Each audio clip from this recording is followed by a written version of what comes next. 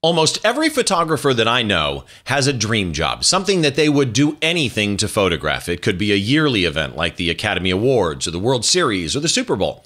It could be even more rare than that, like the Olympics or an inauguration.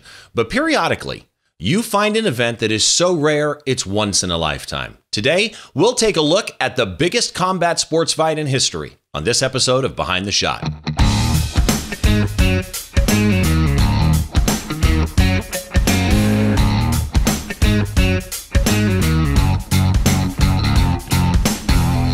Hi, once again, welcome to Behind the Shot, where we try and get inside the mind of great photographers by taking a closer look behind one of their shots. I'm your host, Steve Brazel, and as always, this episode and every episode has an associated blog post. All you have to do is go to thisweekinphoto.com, click the link for Behind the Shot, and you'll find all the episodes there. You can contact me through the contact page there as well, or you can follow me on social media. Raz2 on Twitter, Steve Brazel on Instagram, Steve Brazel Photography on Facebook, just whatever you want. Reach out to me, man. Always good to talk to people. So today, I've got somebody that I've wanted to get on for a while because I've known this guy for a couple of years. I've photographed a couple of events with him.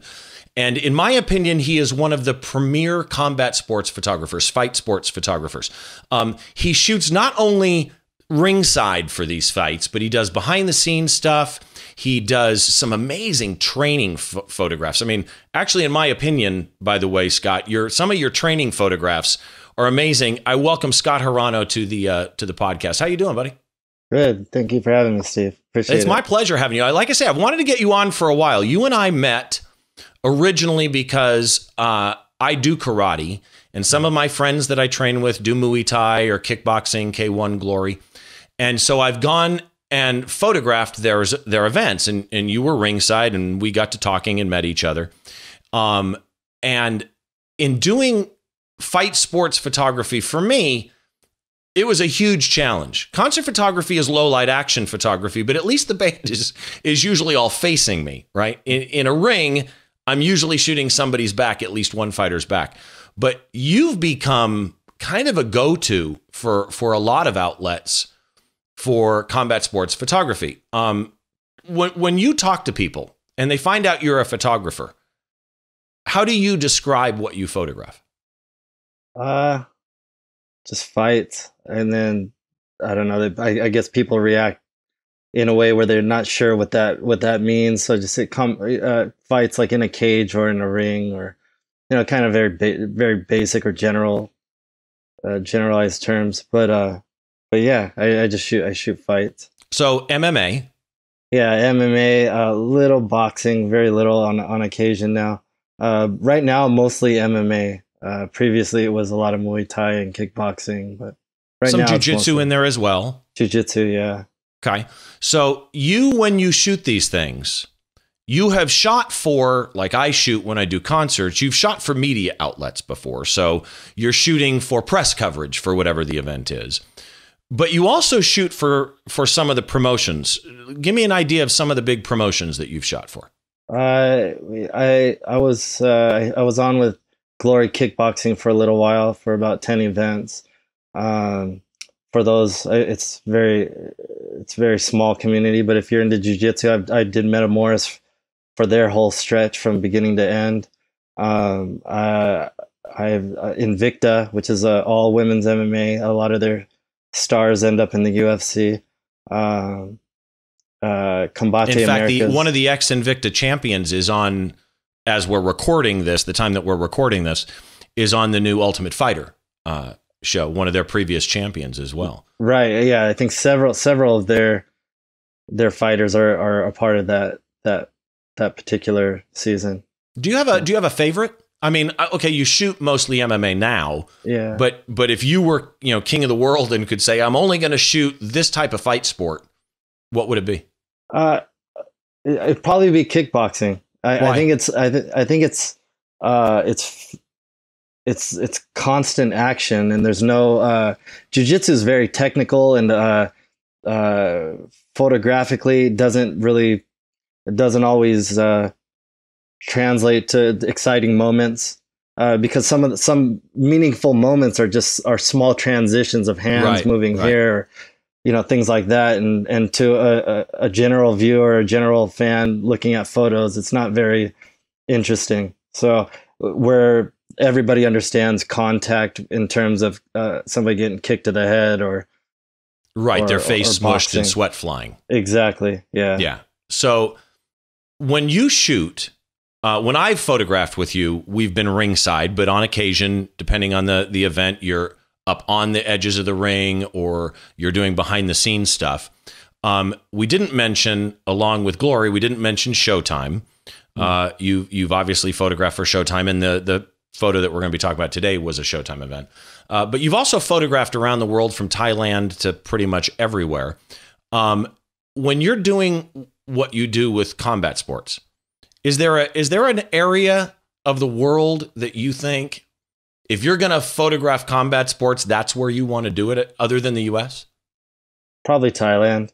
Probably, I think because of I'm sure there are other countries that would give me the same feeling. But I think the texture of the place where I tend to end up shooting in Thailand is very gritty and very real in terms of why people are fighting. It's very, very much linked to their survival.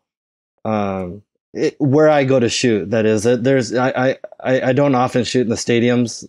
I have, but not really lately. And in the stadiums, you get people who are making a better living. But where I have gone to shoot the last few years, it's a very poor region, and it's very interesting to photograph fighting when a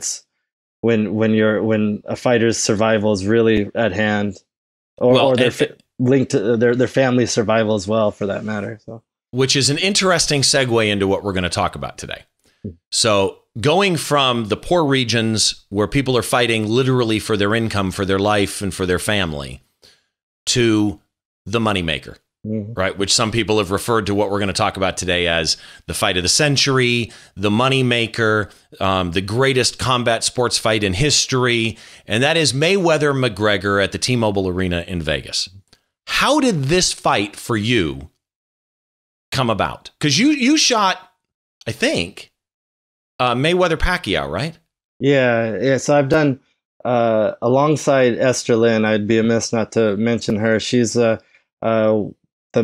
guess the main photographer at Showtime for their large boxing events, and she's brought me along for a variety of different Showtime sort of jobs, I guess you would say, whether it be a press conference, an open workout, or whatever. So that's gone on for a little while. So I've shot the last 3 Mayweather fights: Mayweather-Maidana, Mayweather-Pacquiao, and now this one.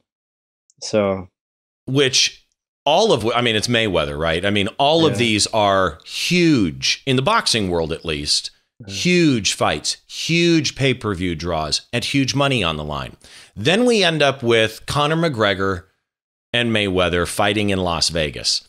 When you got the call to do this fight, did you say, did you jump for joy, or did you, in your head, start feeling pressure? I'm really curious, because most of us, this is a once-in-a-lifetime fight, right? Most of us are not going to get to photograph a fight like this. What goes through your head when you get the phone call from Esther or Showtime or whoever saying, yeah, we want you to photograph this huge event? Yeah, I think it's a mixture of pressure and excitement, but it's probably a little more pressure. And then, I'm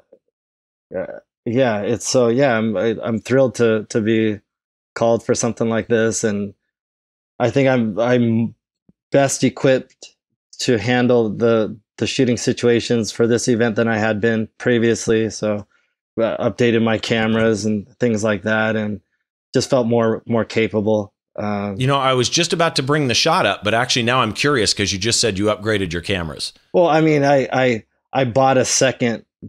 I bought a second 1DX. So you're a Canon shooter then? Yeah. And is that your body of choice, the 1DX?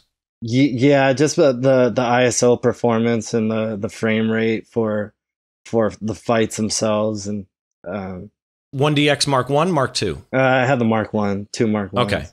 And so we'll get into lenses and stuff here in just a second, but it's interesting that, it's for what you're photographing, obviously, the frame rate is key on having that high-end body. The photograph that we're going to talk about, that I'm bringing up right now, is Conor McGregor post-fight. And I love this shot because this shot is everything you want in a behind-the-scenes it's journalistic, right? So Conor McGregor is, and I'm going to pull up a shot later, which I don't think I've ever done before. I usually only show one shot. But I think it's key to see the facial expression changes from before the fight with Conor McGregor, and that I can't think of the word that I'm looking for, that kind of bodacious attitude, right? That confident, that extreme confidence that he exudes. Right. And then you get this post-fight. When you look at this shot, what do you see in his face? It's funny. I guess I never really. There was so much going on that in that moment, and I mean, overall the tone was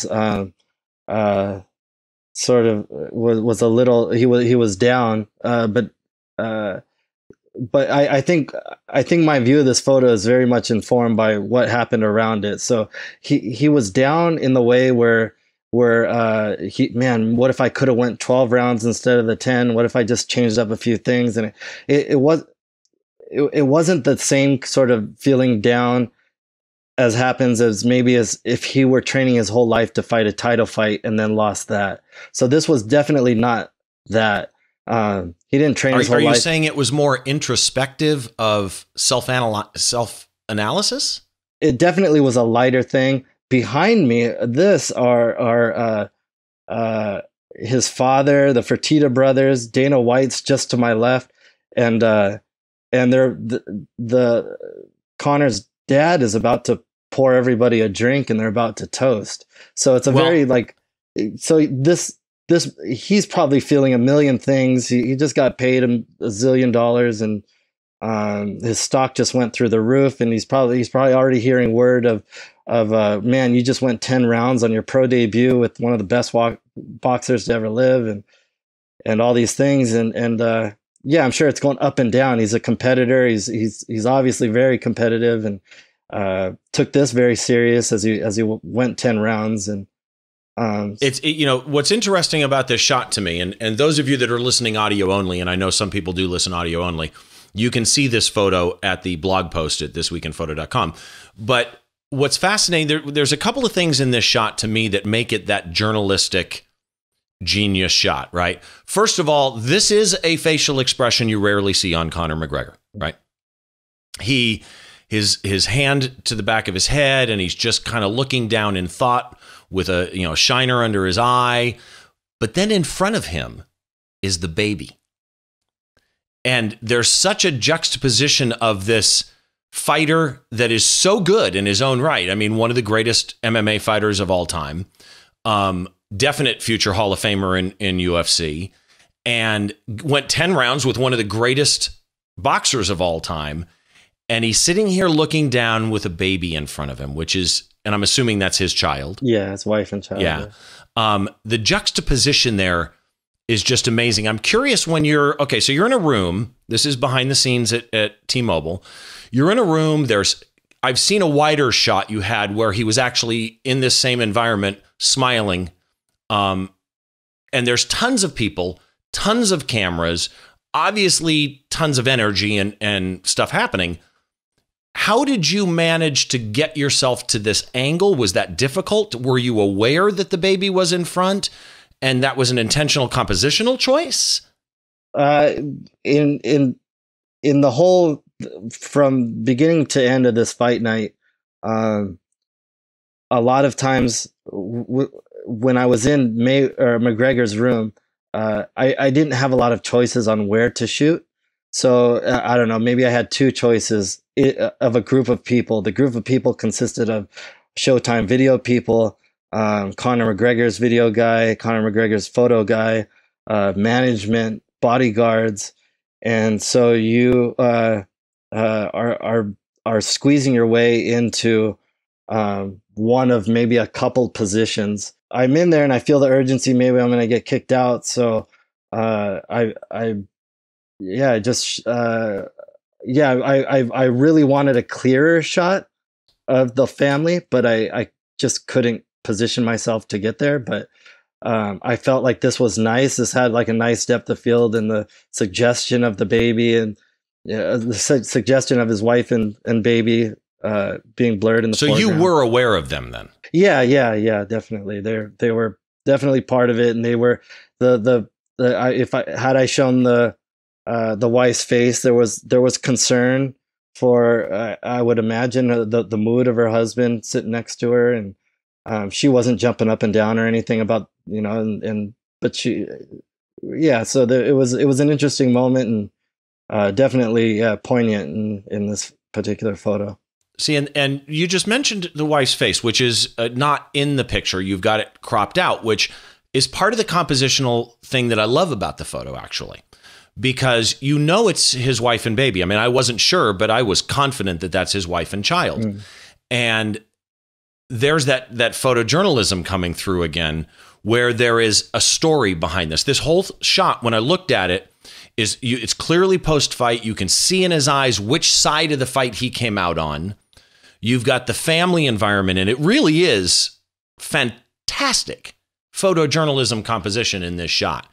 Mm-hmm. When you walk in that room, first of all, you're not using on-camera flash, right? It's whatever room light is in there. Yeah. I can't imagine being allowed to use a flash. How do you balance is it fluorescent? And in other words, do you white balance this in post? Was it weird? No, I try to white balance according to where I'm at. I don't know. I'd imagine this was tungsten. I couldn't tell you, but I can't remember offhand. But yeah, I think I try to as much as possible white balance for whatever room I'm in, because I've got to deliver these memory cards to an editor who's feeding Showtime's social media, or Showtime's like media department in general, and they're feeding social media, they're feeding other outlets, and these photos go God knows where. So you're not on auto white balance. You're adjusting your white balance as you go room to room. Yes. Or arena. Yeah. Okay, that's interesting. So here's a technical kind of thing.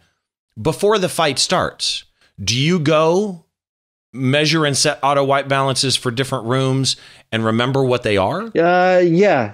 We kind of, right when we arrive at the venue, almost with any fight event that I have access to the back, I'm looking for the locker rooms. I'm looking for where I'll be able to shoot, and those kinds of things. And yeah, I'm looking at the light, and fortunately in the T-Mobile Arena, the lighting backstage is amazing.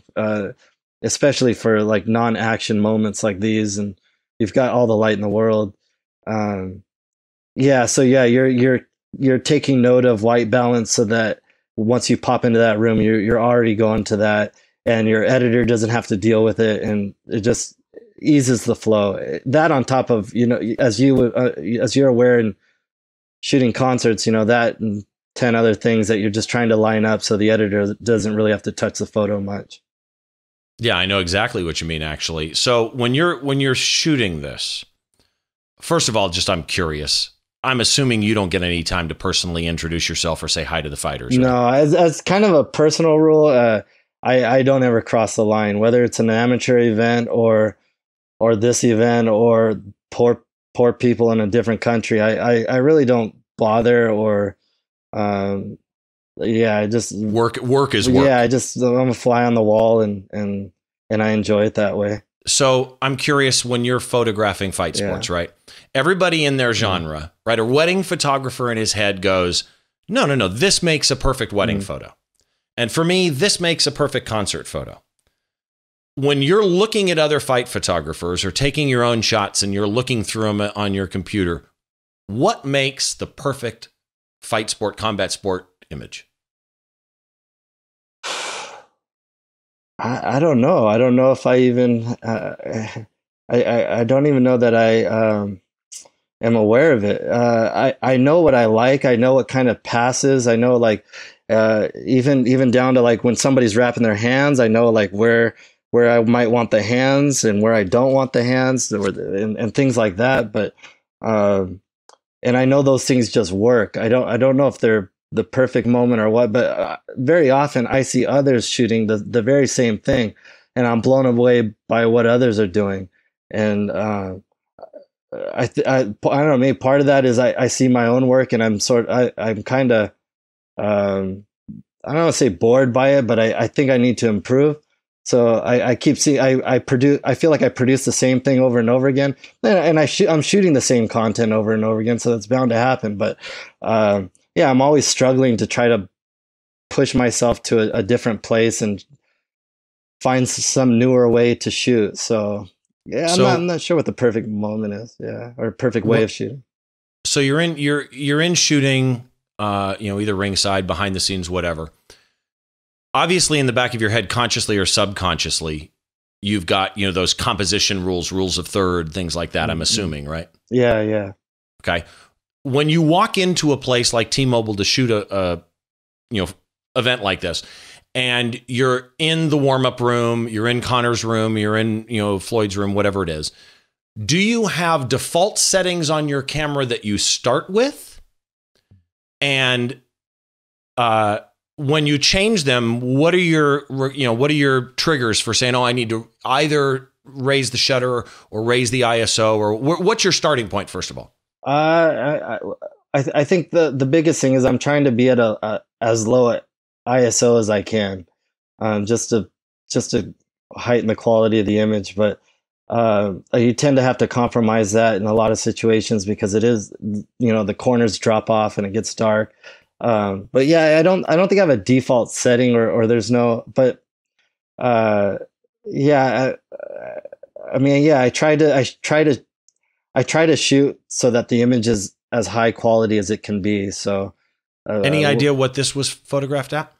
I think if I had to guess, I was running around with three lenses. I had a 16-35, 100 2.8 macro, which is one of my favorite portrait lenses, actually. Yeah, I just bought it like I don't know how many months ago, and man, I love that thing. The bokeh on that thing is insane. And I love that you can be like right here next to somebody and still be shooting them without worrying. Versus the 7200, you need some distance. Right. So you had 16-35, 100 macro, and what else? I can't remember what else. Maybe the 50. But maybe the 2470. Yeah. What do you think this was? I think that was 100 macro. Okay. Any idea? Oh, so you're a little bit away though. Yeah. I'm pushed back a little bit. Yeah. And shooting like through this hole of equipment and people. Any idea what your exposure was on this? I should have looked that up before I talked to you. Yeah, I don't know. Maybe 400th of a second, maybe somewhere in that neighborhood. And I'm assuming you shoot wide open 2.8. No, I try never to shoot wide open. So I if I had to guess, and I think it might be, it's one or the other, maybe 3.2 or 3.5. Okay, so you're still 4 or below usually. Yeah. And what do you think your ISO was probably on one of these shots? 2500, probably. Okay. So on a 1DX, that's super clean. Yeah, that's pretty clean. Yeah. Maybe when even 2000. You give, what's the highest you go on a 1DX? 3200. Not above that? No. Because I know people who shoot 1DXs in concerts at 12,800. Yeah, I've heard of boxing photographers that shoot pretty high as well, so that they can get, like they're shooting like at f5, whatever, right? Which is something I haven't been bold enough to do. That's pretty clean. That's pretty cool. Yeah, it would be nice if it would come out clean. Yeah. You give your card away, and Showtime's team takes these images, processes them, and posts them. Do you do any post work? No, I don't even get it. No, not for Showtime. No, not in this situation. I do in other contexts, but not this one. When you do in other contexts, what software do you use? Lightroom. Photoshop too, or just Lightroom? Yeah, Photoshop. Where if you got to do a little bit heavier editing, or you want to, yeah. There was another thing I shot in the lead up to this, which was P. Diddy and Mark Wahlberg did a promo, and they wrapped their hands and did the whole 9 yards. And I had to, and yeah, they did a little promo for charity, and I had to Photoshop some of the images and just really clean them up and stuff that Lightroom I don't think was. Well, yeah, I had to use Liquify tool, for example. Right. Things Yeah, like and that. I mean, for me, mostly, I'm probably 98% in Lightroom, and I'll go in, if it's a portfolio shot or a client shot, I might do some stuff. I had promised that I would show the pre-fight shot. So this was Conor McGregor's look and attitude before the fight, which I just, again, this is one of those shots, the symmetry, the chairs, the angle that you managed to get yourself into, and you're not a big guy in this room of all these people, to come in and get Conor McGregor sitting with this almost, the way he's using the chairs as armrests, it's almost royal. Right? I mean, he's got his head up, his chin back. That's the Conor McGregor everybody sees. Right. Was this shot more difficult? No, this was actually so the way it sort of works in these situations is the guy gets mobbed for a few seconds or a few minutes maybe, and everybody sort of exhausts the moment, and they move out of the way. Fortunately, they in this case that's what happened. So there was a couple guys in the back room at any given time. There's maybe max 3 photographers, and one of them is his, one of them is me, and one of them was another guy. I don't know where he's from, but in this case, yeah, he was just sitting there, so I had every angle to choose from, and I just plopped right in front of him. Literally, just sat. That's a 1635, and I just sat right in front of him and shot away. Such a beautiful shot. I mean, thank you. You know, most people would have cut off a toe or, you know, the tip of his shoe. Again, your composition in your shots, and people need to go look you up, by the way, and we're going to give out your links here in a second.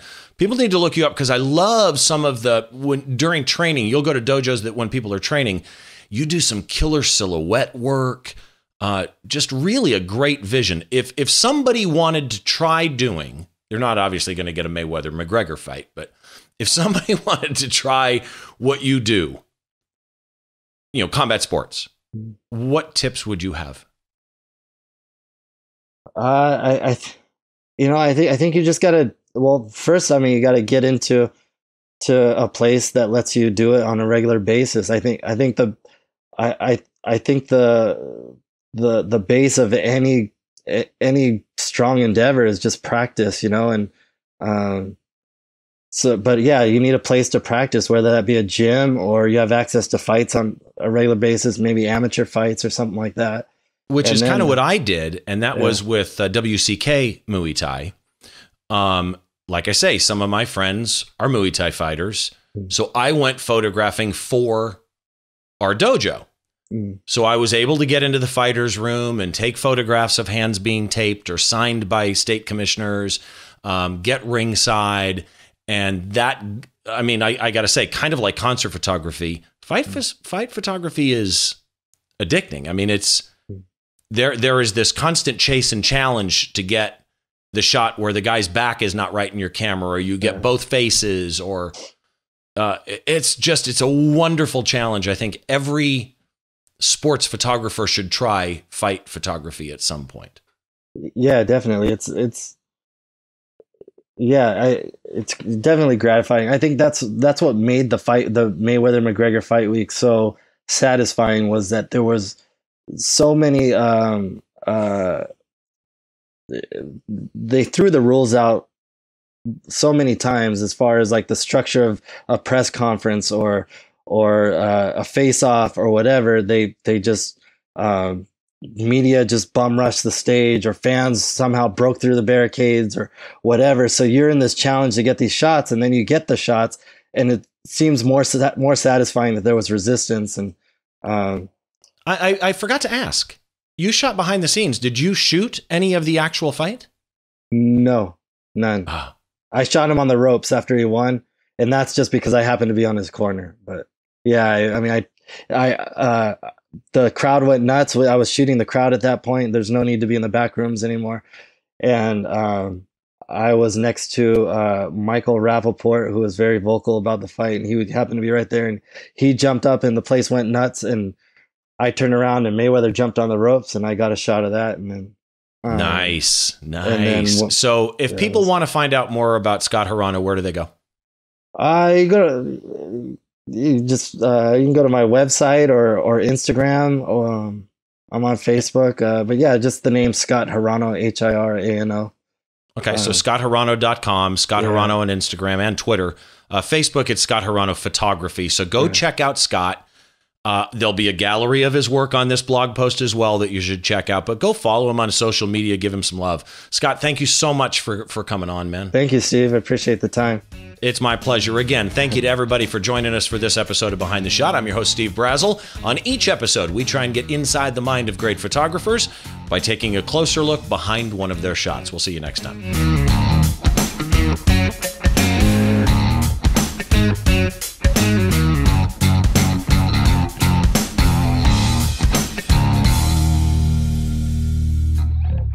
Hey there, I'm Frederick Van Johnson. Thanks for checking out the TWIP Network on YouTube. If you'd like to keep up to date with the shows we're putting out, be sure to click subscribe. And while you're at it, give us a thumbs up. You can also subscribe on thisweekinphoto.com, where you'll find lots of other great photography shows. Thanks for watching the TWIP Network on YouTube.